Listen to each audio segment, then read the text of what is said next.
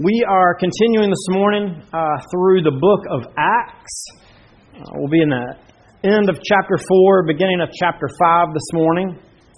And what we've been seeing is that Luke, who is the writer of this book of the Bible, is writing about what Jesus continues to do and what Jesus continues to teach. This is significant because at the beginning of this book of Acts, Jesus has ascended. He's gone up to heaven, left this earth, and sits at the right hand of God. So how is it that He continues to do and to teach things in the world? Well, it's by means of His Holy Spirit that abides in His people, and through His people begin to spread this message, the good news of the gospel, that Jesus alone saves sinners.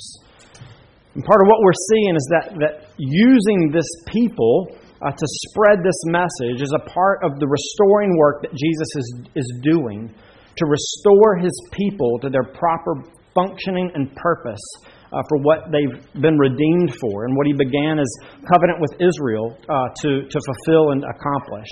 And we're seeing that Jesus is the fulfillment of all the Old Testament promises, all the Old Testament hopes come to their fruition in Him. This morning, as we're continuing through Acts, we're going to see more and more of what it means to be a part of this renewed and restored people of God that He is saving for Himself. And hopefully the big point that we get from this section of Acts is seeing that the God who is saving us, He's making a holy people. And because God is making us into a holy people, we should live holy lives. So, if you would, look with me in Acts chapter 4. If you're following along in one of the black Bibles in your seats there, you'll find this on page 912. We're going to begin on verse 32. Susan, what page is it on the kids' book over there? B, what page is it on? You know?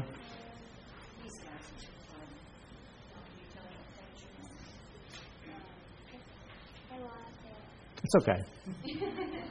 You'll find it. Acts 4, beginning in verse 32. Hear the word of the Lord for us this morning. Now the full number of those who believed were of one heart and soul. And no one said that any of the things that belonged to him was his own, but they had everything in common. And with great power the apostles were giving their testimony to the resurrection of the Lord Jesus. And a great grace was upon them all. There was not a needy person among them, for as many as were owners of lands or houses sold them and brought the proceeds of what was sold and laid it at the apostles' feet, and it was distributed to each as any had need. Thus Joseph, who was also called by the apostles Barnabas, which means son of encouragement, a Levite, a native of Cyprus, sold a field that belonged to him and brought the money and laid it at the apostles' feet. But a man named Ananias, with his wife Sapphira, sold a piece of property. And with his wife's knowledge, he kept back for himself some of the proceeds and brought only a part of it and laid it at the apostles' feet. But Peter said, Ananias, why has Satan filled your heart to lie to the Holy Spirit and to keep back for yourself part of the proceeds of the land? While it remained unsold, did it not remain your own? And after it was sold, was it not at your disposal? Why is it that you have contrived this deed in your heart? You have not lied to man, but to God. When Ananias heard these words, he fell down and breathed his last, and great fear came upon all who heard of it. The young men rose and wrapped him up and carried him out and buried him. After an interval of about 3 hours, his wife came in, not knowing what had happened. And Peter said to her, Tell me whether you sold the land for so much. And she said, Yes, for so much. But Peter said to her, How is it that you have agreed together to test the Spirit of the Lord? Behold, the feet of those who have buried your husband are at the door, and they will carry you out. Immediately she fell down at his feet and breathed her last. When the young men came in, they found her dead, and they carried her out and buried her beside her husband. And great fear came upon the whole church and upon all who heard of these things. Let's pray. Heavenly Father, we thank you for your word. We thank you that you continue to use it to comfort your people, to convict us, to shape us, to mold us into the image of Christ. Holy Spirit, we pray that you would apply your word to us this morning, accomplish your purposes. Guide me as I teach us, and pray that you would be the chief teacher and that Jesus would be glorified. In Christ's name we pray. Amen.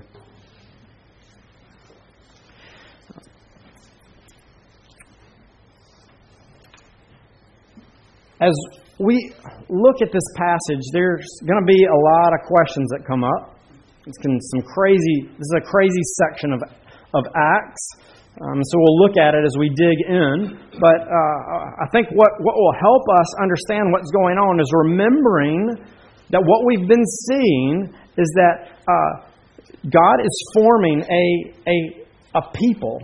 He's redeeming a people through Jesus, through the work of His Spirit.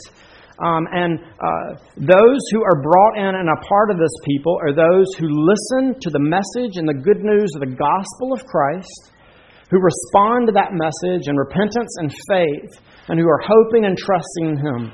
If you reject this message, you are cut off from the people. This doesn't matter if you were a Jew far back as your heritage can remember.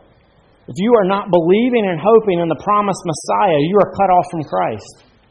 It also means that if you have no relation to the Old Testament people of God by birth, and you look and hope to Christ, you can be brought in and become a part of this people, a full member and a full heir.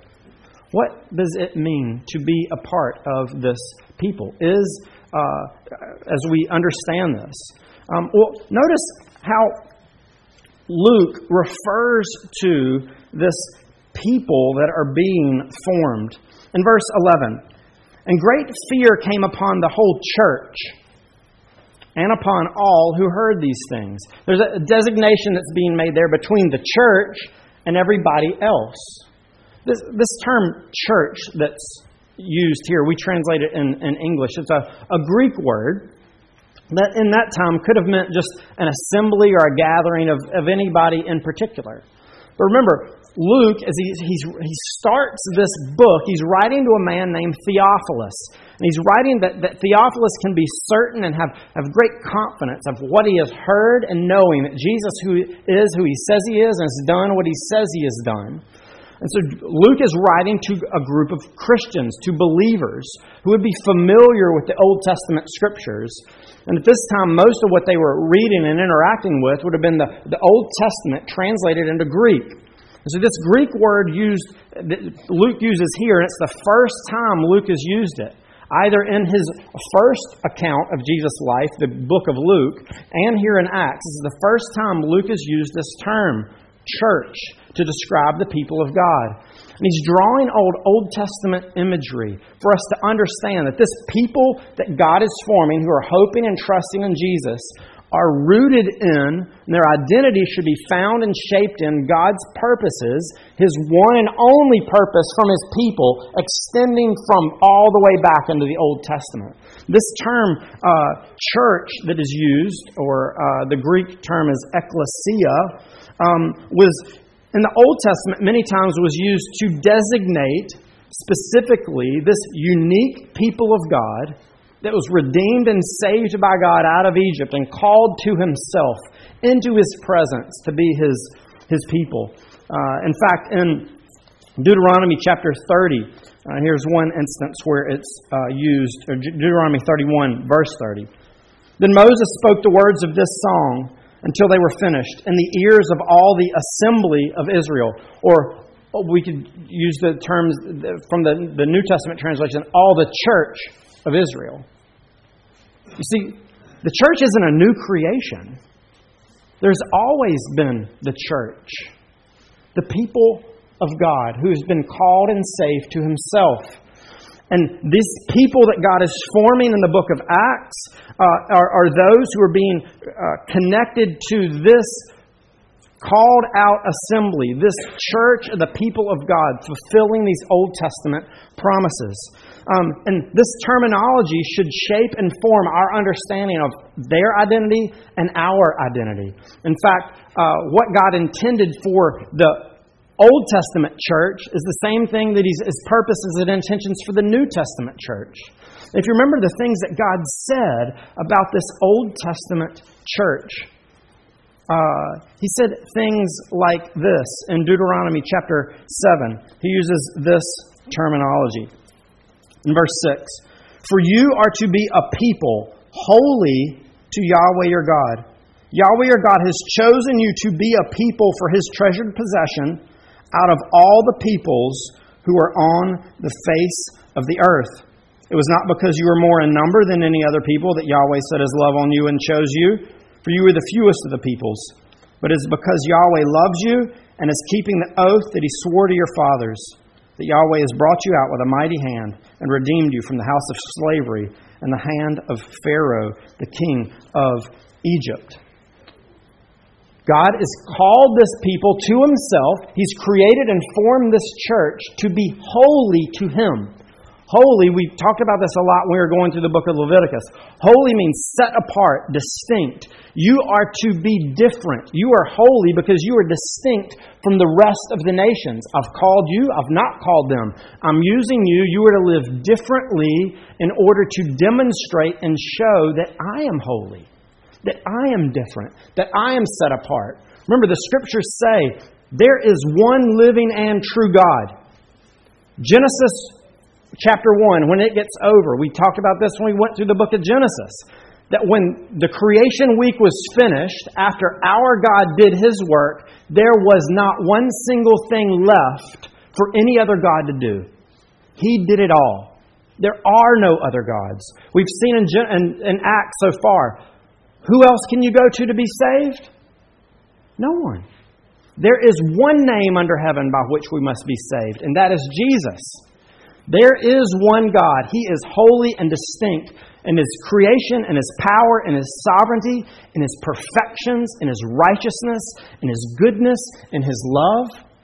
This holy God is calling and forming a holy people. And these people that we see in Acts who are believing and hoping and trusting in Jesus are being formed into this holy people, a part of God's church. But what kind of ways are we to be holy? How is He making them holy? Well, notice in this passage how we see this pointed out. That this people that God is forming, us, if we're hoping in Jesus, are to be holy in our desires. Notice in verse 32. "Now the full number of those who believed were of one heart and soul." Again here, Luke is drawing on Old Testament language to explain to us what's going on here. Remember, we've seen before, he's drawing on stuff a lot from Isaiah to give us an understanding of this new people that He's forming. Here he's drawing on language and terminology that's found in several places in the Old Testament, but particularly in Deuteronomy. Listen to this language of one heart and soul, this full number of the people who believed. And now Israel. What does Yahweh your God require of you but to fear Yahweh your God, to walk in all His ways, to love Him, to serve Yahweh your God with all your heart and with all your soul, and to keep the commandments and statutes of Yahweh, which I am commanding you today for your good. Behold, to Yahweh your God belong the heavens, the heaven of heavens, and the earth with all that's in it. Yet Yahweh set His heart and love on your fathers and chose their offspring after them. You above all peoples as you are this day. Again, he's touching back on that. You are holy and distinct from the nations. Circumcise therefore the foreskins of your heart and no longer be stubborn. Or in other words, embrace the promises. Believe. For Yahweh your God is God of gods and Lord of lords, holiness again, the great and mighty and awesome God who is not partial and takes no bribe. He executes justice for the fatherless and the widow and loves the sojourner, giving him food and clothing. Love the sojourner, therefore, as you were sojourners in the land of Egypt. You shall fear Yahweh your God. You shall serve him and hold fast to him, and by his name you shall swear. He is your praise. He is your God, who has done for you these great and terrifying things your eyes have seen. Your fathers went down to Egypt 70 persons, and now Yahweh your God has made you as numerous as the stars in the heavens. God is calling this Old Testament church to be one of mind and soul, to one of heart and soul, to believe and hope and trust in Him alone. He is to be their desire. He is to be where they find their security and their significance. They're not to look to any other gods. They're to look and hope and trust in Him and Him alone. And here we see Him doing that work, fulfilling that purpose through the Spirit working in this people that He's saving through Christ and doing the same thing. The full number of those who believed were of one heart and soul. They were holy in their desires, set apart, distinct in the way that they looked and hoped in Jesus as the one, the only Redeemer, Savior, and Satisfier of our hopes and our longings. They were of one heart and soul. They were holy in their desires. What about you and me? What about our desires? Are we one? Are we reflecting in our heart and our soul this holiness of desire that God intends and His purpose and the reason for why He has saved and redeemed His people? There is a man who's recently died. His name is David Powlison. He's a Christian counselor. And he has this article that he put out that's called X-Ray Questions. And it's asking questions to help you X-ray and find out in your heart where there might be other desires, other longings, other gods or idols that you're worshiping and depending on, so that you are not wholly in your desires set on God and God alone. Here are a few of them. Maybe you might not be able to write them all down now, but to think about this as we consider, are we as God's people those who have holy, set apart desires? What do you desire, crave, lust, wish for? What desires do you obey? Where do you bank your hopes? Where do you find refuge and security? If I only had blank, I would feel fulfilled, happy, secure. What are you preoccupied with? What is on your mind when you get up out of bed in the morning? What's on your mind when you go to sleep at night? What do you fear? What desires, when not met, lead to feelings of frustration, anxiety, resentment, anger, or depression in your heart and your mind? Is there something that you desire so much that you are willing to disappoint or hurt others in order to get it? These questions can cut deep, exposing in us where our desires may not be holy. They may not be set apart, where we may be giving ourselves and looking towards and finding security and significance in someone or something other than God, other than Jesus. But notice, even in that passage in Deuteronomy that we looked at, these holy desires are not restricted just to internal things.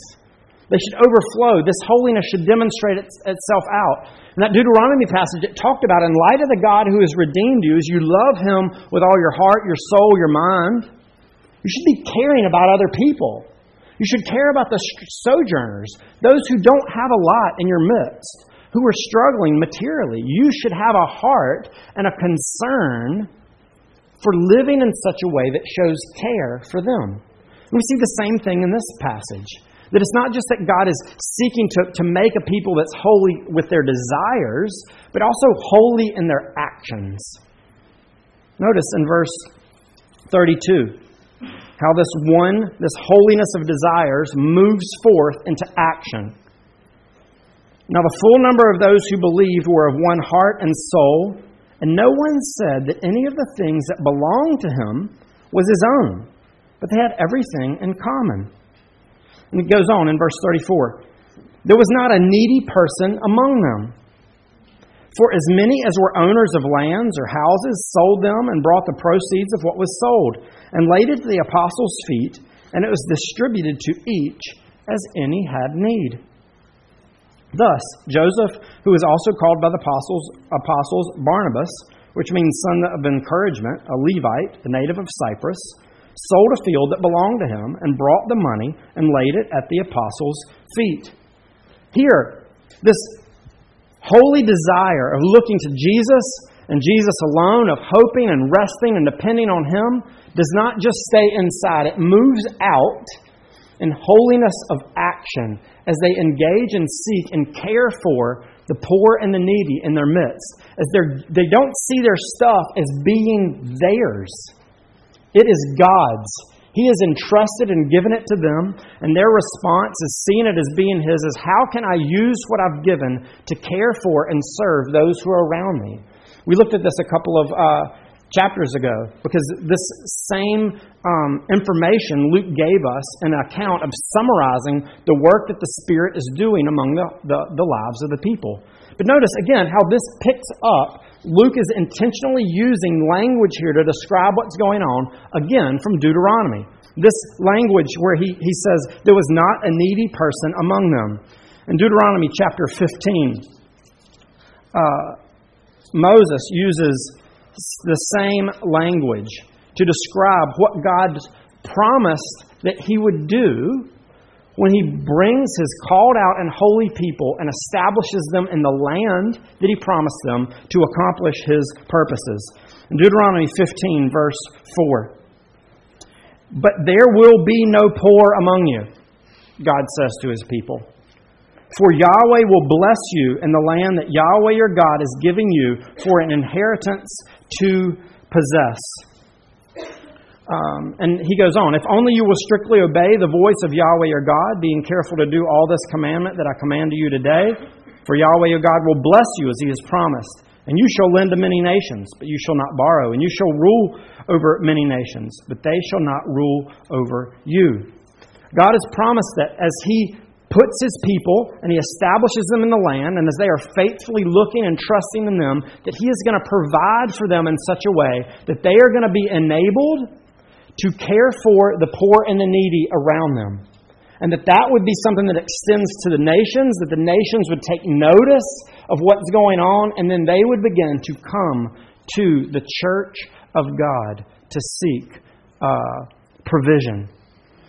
Here, God is doing that work. Luke is showing us and confirming to us that these holy purposes that God had for His people from the beginning are being fulfilled in this people. That this holiness of action, that they are setting themselves apart and living in a way that points to the God who saved and redeemed them and accomplished what He is intending.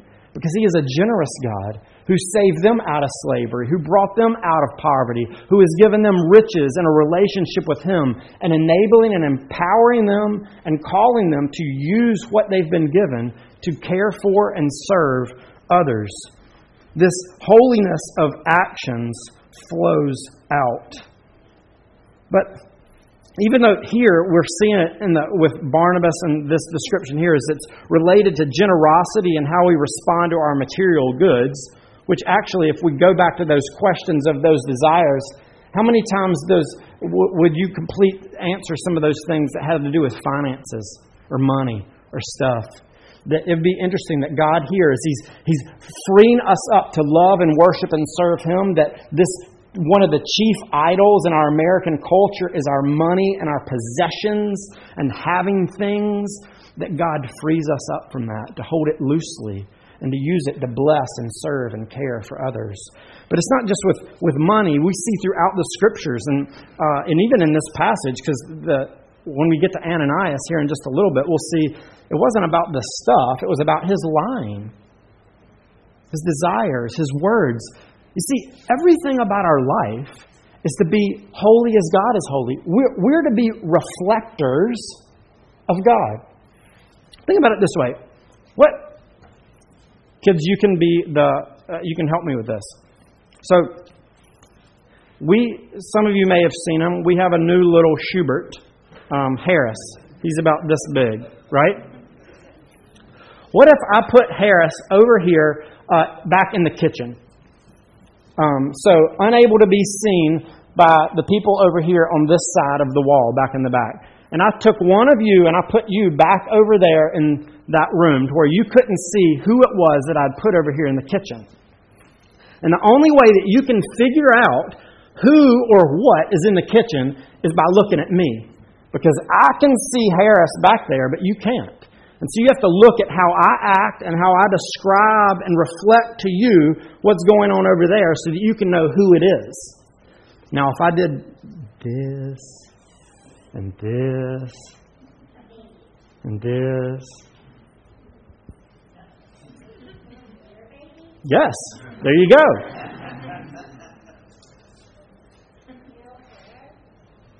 Harris. Come on. But what if I did this? What if I did this?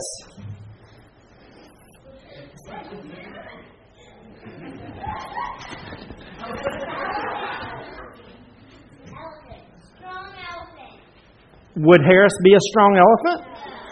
So I would be communicating and reflecting to you wrong stuff about him. You would expect that when you finally come around the wall and see the thing in that kitchen, you would be expecting a strong, giant elephant, but it's not. It's a little burpy, smiley baby. The way that I reflect and communicate stuff about him, I can either show true and good things, or I can show wrong and false things. And if our hearts and our actions are not holy and set apart, then what we will be communicating to the watching world who does not know our God is that he is greedy, that he is selfish, that he is heartless, that he's untrue, that he's cruel. See, the reason God is calling and saving a holy people to have holy desires and holy actions is because we've been saved to be his holy people who show and demonstrate to the world that he is the holy God. And the way that they will know who he is how we live and demonstrate him. We've already seen that happens through what we say. Luke's been telling us it is our role and our job to share and tell people that Jesus is the one and only God. And if they reject him, they will suffer eternally, separated from God. But also now what we're beginning to see is that the things inside us, our desires, our longings, how they overflow into our actions and the stuff that we do are also very important. Because God is saving a holy people. Holy in desires, holy in action. But how does he accomplish this holiness? How does he seek to bring about it, to motivate it in the lives of this people that he's saving and he's forming? Well, one way that we see it in this passage is that God is making this holy people through judgment. Look in verses 1 through 11. Remember what happened? But a man named Ananias, with his wife Sapphira, sold a piece of property. And with his wife's knowledge, he kept back for himself some of the proceeds and brought only a part of it and laid it at the apostles' feet. But Peter said, Ananias, why has Satan filled your heart to lie to the Holy Spirit and to keep back for yourself a part of the proceeds of the land? While it remained unsold, did it not remain your own? And after it was sold, was it not at your disposal? Why is it that you have contrived this deed in your heart? You have not lied to man, but to God. When Ananias heard these words, he fell down and breathed his last. And great fear came upon all who heard of it. And the young men arose, wrapped up his body, and carried it out and buried him. And after an interval of about 3 hours, his wife came in, not knowing what had happened. And Peter said to her, tell me whether you sold the land for so much. And she said, yes, for so much. And Peter said to her, how is it that you have agreed together to test the Spirit of the Lord? Behold, the feet of those who have buried your husband are at the door, and they will carry you out. Immediately she fell down at his feet and breathed her last. The young men came in. They found her dead and carried her out and buried her beside her husband. Whoa. This is crazy. The same Peter who just a little bit ago had great compassion on a guy who had been lame for 40 years. Now, over an accounting error? Boom! Dead. Immediately. Not just the husband, but the wife. Struck down by God. What's going on here? Is it because he didn't give everything to God like Barnabas did? I mean, Barnabas gave all of the proceeds of the land that he sold, and he wasn't struck down. Was that Ananias and Sapphira's sin, that what they were supposed to do is this death penalty instituted socialism kind of thing, that you got to give all your property or God's going to strike you down? I'm guessing that's not the case, because did everybody give everything you have in the offering plate? I didn't see anybody die during the offering earlier in the service. I hope that's not the application of this point, right? No, what we're seeing here is that Ananias and Sapphira, what they were doing is they were wanting the recognition, like Barnabas, glory, praise for themselves. He gets the title of son of encouragement. I want people to think like that about me.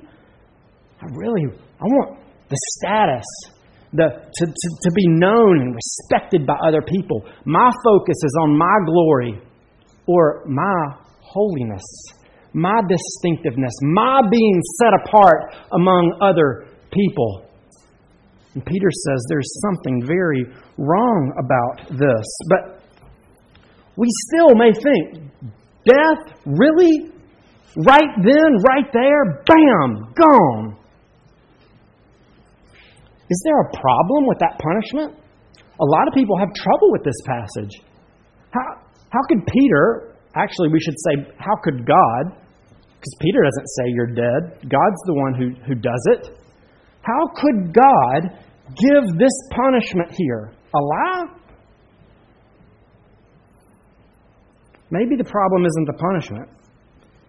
Maybe the problem is our perception of our sin and our perception of God's holiness.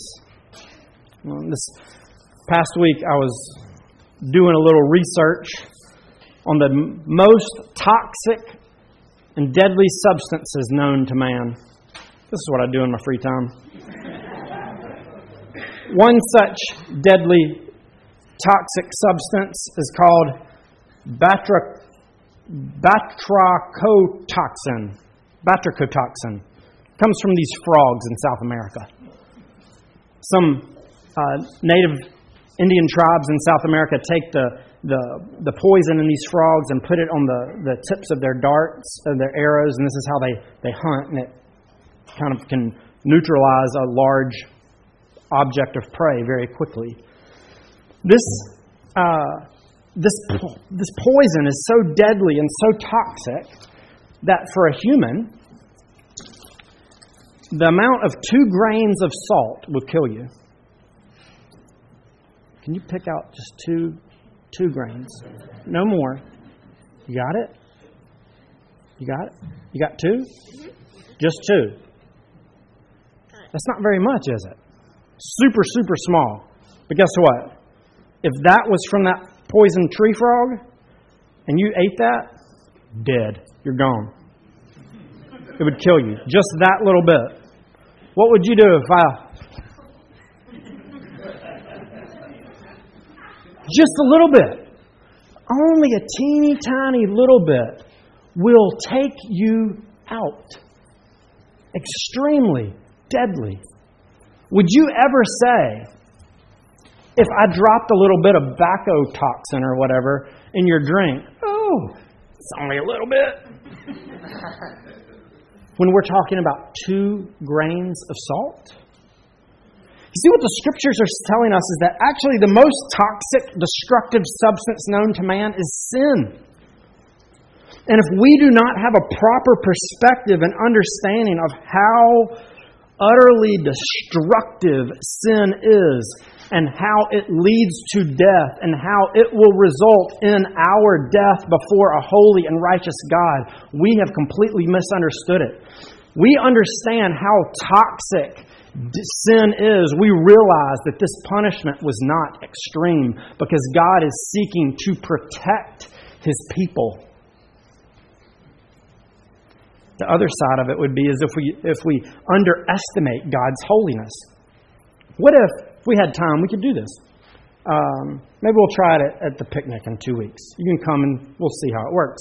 What if we all just got up right now and went right across the street to the boatyard? There's a dock right there. We can see across the river to the other side of the Pasquotank River, the Camden County. It's not that far, really. What if we had a contest to see who could jump the farthest and get the closest to Camden County? How do you think we'd do? You think you can make it? Aaron might be able to just fall off of the dock and get farther than a lot of us could jump. But what is the result? Even the person with the longest leap is comparatively still very far from Camden County. If we can't even reach Camden County with our greatest efforts, do you really think you and I could reach the holiness and righteousness of God? How far distinct, how much more holy and separate from us through His holiness and His righteousness is He than we are? That's an infinite gap, an infinite distance. And even in our best efforts, our most righteous and good deeds, all of us are falling infinitely short from reaching the holiness of our God. Bodie, show that first picture. This is kind of a picture of the Christian life. We're going to look at it a little bit more in just a bit. Notice that growth in the Christian life is growing on this top line in your understanding of God's holiness, and on the bottom line, growing in your understanding of man's sinfulness, our sinfulness. The next slide. So when we come to know Jesus, the hope and the promise of the gospel that's being proclaimed is that Jesus is the one and the only one that bridges the gap between our sinfulness and God's holiness. But notice what happens. If we begin to lessen God's holiness and to think it doesn't really matter or He's not as holy as we really think He is, that we could jump through our righteousness to Him, we're lessening the significance, the need of the cross, because the gap gets smaller. The other problem could come in is if we lessen our sinfulness. We don't understand and realize how really toxic it is that even just a grain, one sin. Actually, we confessed a couple of weeks ago, we enter into this world sinners. The only reason we're sinning is because we're corrupt from our hearts. We're still lessening the significance of the cross, lessening the need of the gospel. What God is trying to show us in this passage is that what we deserve due to our sin and our rebellion against Him, what our lack of holiness is sin necessitates death. That is how holy God is, and that is how sinful we are. Notice how this comes up with Ananias and Sapphira. Notice the descriptors. It's not just an accounting error. It's not just a little lie. Notice in verse 3, why has Satan filled your heart to lie to the Holy Spirit? As he goes on in verse 4, you've contrived in your heart to lie to God.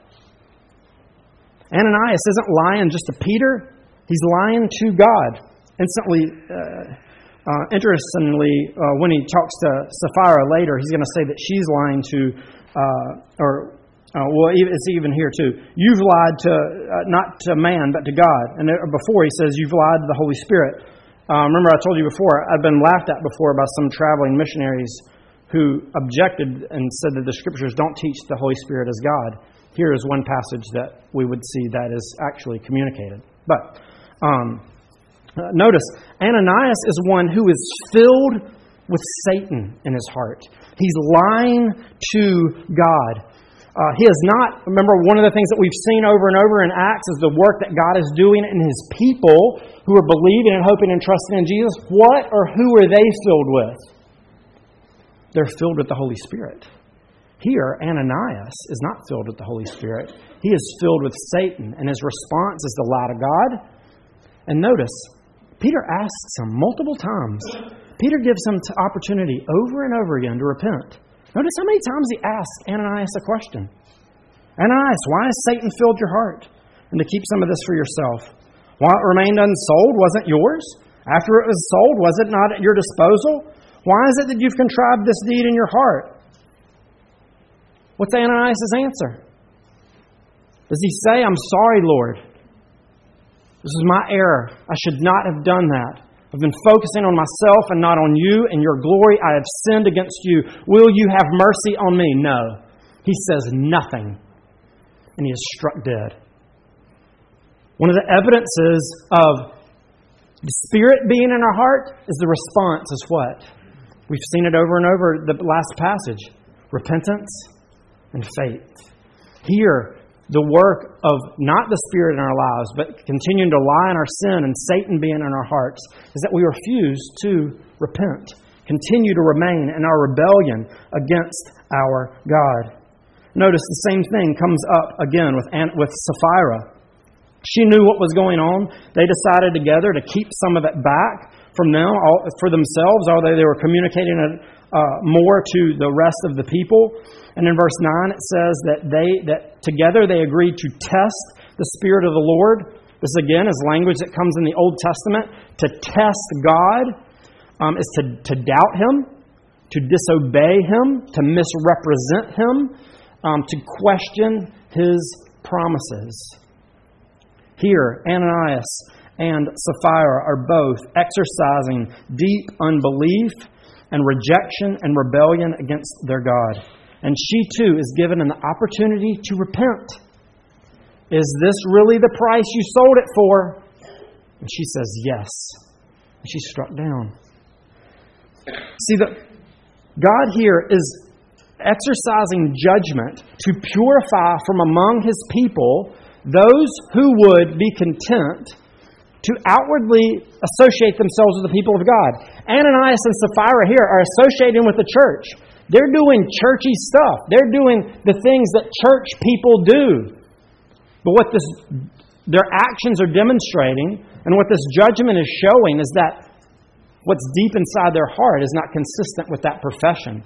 Ananias and Sapphira are not losing their salvation here. It's being confirmed what was true of them from the beginning, that they were not hoping and trusting in God. And God, in a desire to purify His people, to give a huge, big, eye-opening statement so that God's people would take notice as He's purifying His people through judgment by taking the defilers of His people and of His name out of the context of this community, and He strikes them dead. God is intent and purposed to make a holy people for Himself, and He will accomplish it through judgment.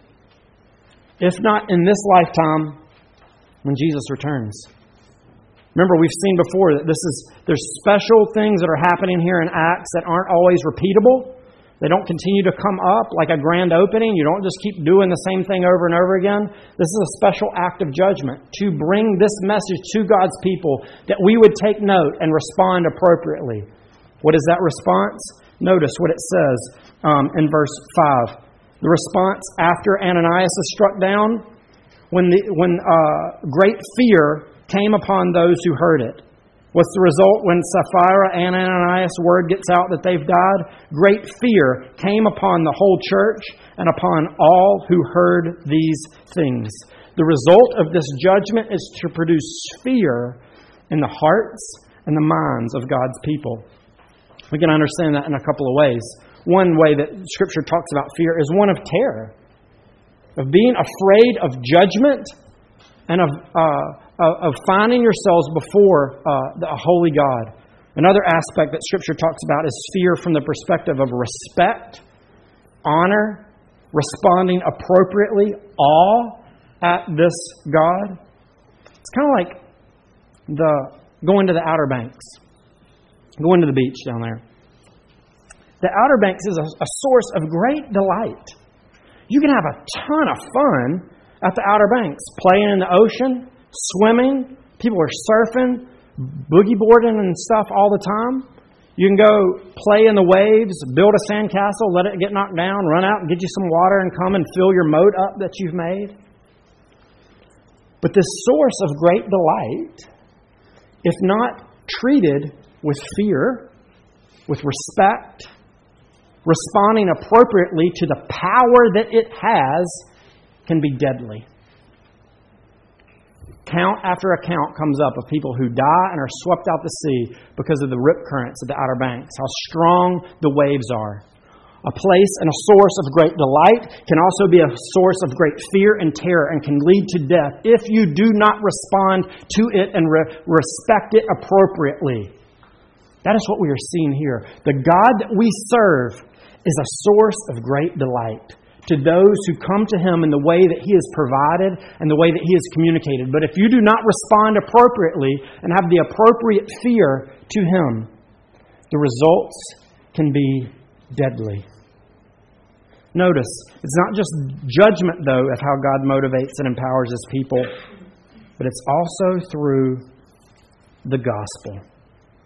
Notice back up in verse 33 and 34. We'll close up with this. And with great power, the apostles were giving their testimony to the resurrection of the Lord Jesus. And great grace was upon them all. And it goes on to explain how this great grace was demonstrated and evidenced. There was not a needy person among them. You see, it's through the proclamation of the good news that it's only Jesus who saves sinners, and the grace that comes upon these people who accept and believe this gospel of grace through Christ, that they then respond in living holy lives. In response to experiencing and delighting in the grace of Jesus, they live out holy, distinct, transformed lives. It's not just judgment that produces that. It's the grace and the good news of the gospel. You see, as we too continue to reflect and delight in and understand more deeply how Jesus has died and risen for us, that is what motivates and also empowers the people of God to live out these holy lives. Notice back this diagram again. Bodie, you got the last one? Notice, this dotted area in the middle is us growing and progressing in the Christian life. As we grow, what should be happening as we grow as Christians is we should be growing in our understanding of God's holiness. He gets, from our perspective, holier and holier and holier and holier. And also we should grow in our understanding of our sinfulness. We begin to realize more and more, whoa, how far short do I fall? But notice also the result and what happens. The cross gets bigger and bigger and bigger and bigger and bigger. Jesus bridges the gap and brings sinners into a relationship with a holy God. The holier God gets, the more sinful you understand yourself to be, the larger and more magnificent and beautiful the cross gets. the gospel looms large. A God who would do this for you, would we not want to live in such a way that reflects exactly who's in the kitchen? A gracious and merciful God who suffered and died to bring the most ruthless sinner into an adopted relationship of love with Him. This is the good news of the gospel. Not just that Jesus has saved you, but that He's called you into a relationship to be a reflector, to be a holy people. He's accomplishing this holiness and this calling in His people's lives, both through judgment that we need to be aware of, but also through the proclamation and application of the good news of the gospel in the hearts and the minds of His people. We should delight in this and be moved and empowered through the Spirit to live these holy lives before a watching world. Let's pray. Heavenly Father, we thank You for the good news of the gospel. We thank You that it's not through what we do, but through what Jesus has done for us. We pray that You would continue to make us more into Your holy people, that we would rest in who Christ is for us. Strengthen us from Your Scriptures, and also now use the Lord's Supper to continue to apply the benefits of the gospel to Your people. In Christ's name we pray. Amen. As Jesus was on His way